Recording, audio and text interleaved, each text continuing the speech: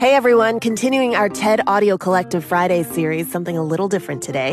An episode from another TED podcast, TEDx Shorts, featuring writer and drag performer Amru Al-Kadi. This might sound a little wild, but it's fascinating. Al-Kadi uses the paradoxes of quantum physics to better understand identity. If you enjoy it, find TEDx Shorts wherever you're listening to this. Contradictions have come to govern my life.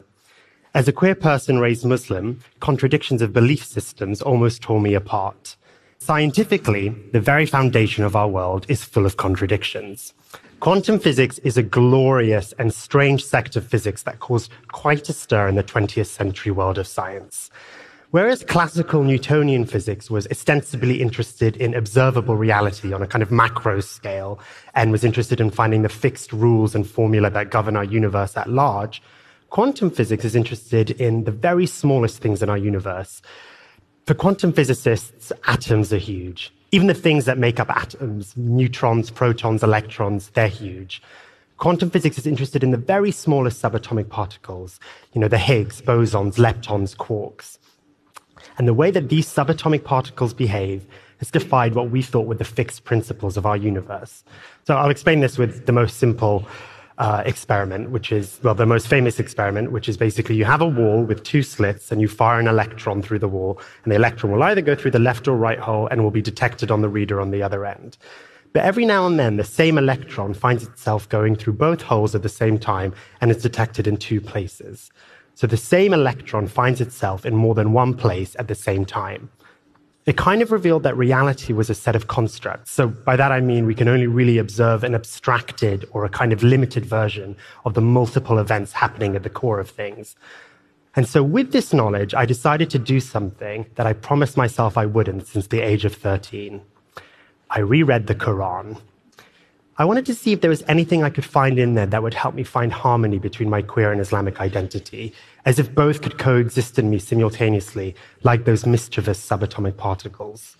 When I reread the Quran, I came across these two wonderful passages about Allah. That He is the one who shapes you in the womb as He pleases, and of His signs is the creation of the heavens and the earth, and the differences of your tongues and colors. The first time I read that, it was the first time I could hold the Quran without an urge to repel it. Here it was in this ancient text, the idea that difference and variance was all part of Allah's plan. Maybe Allah treats human beings in the same way I love to think about marine aquatics, as a kind of collection of interchanging, formless bodies that all coexist as one colorful mass.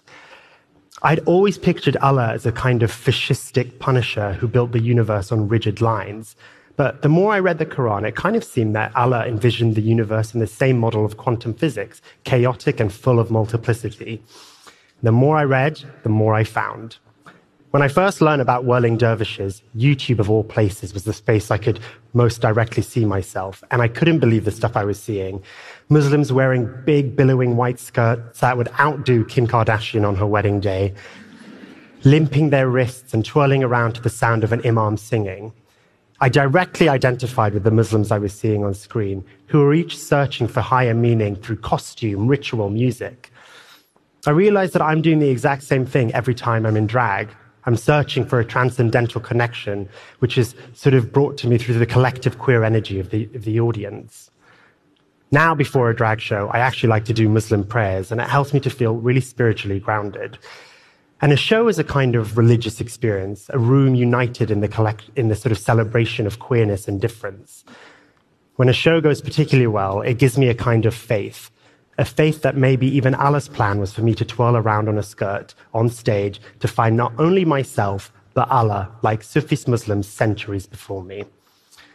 So I'm not a fully traditional Muslim in the, what you would think is the normal sense now, but I found great peace in thinking of Allah as a kind of genderqueer, matriarchal protector, sort of like an aquatic being with a they pronoun.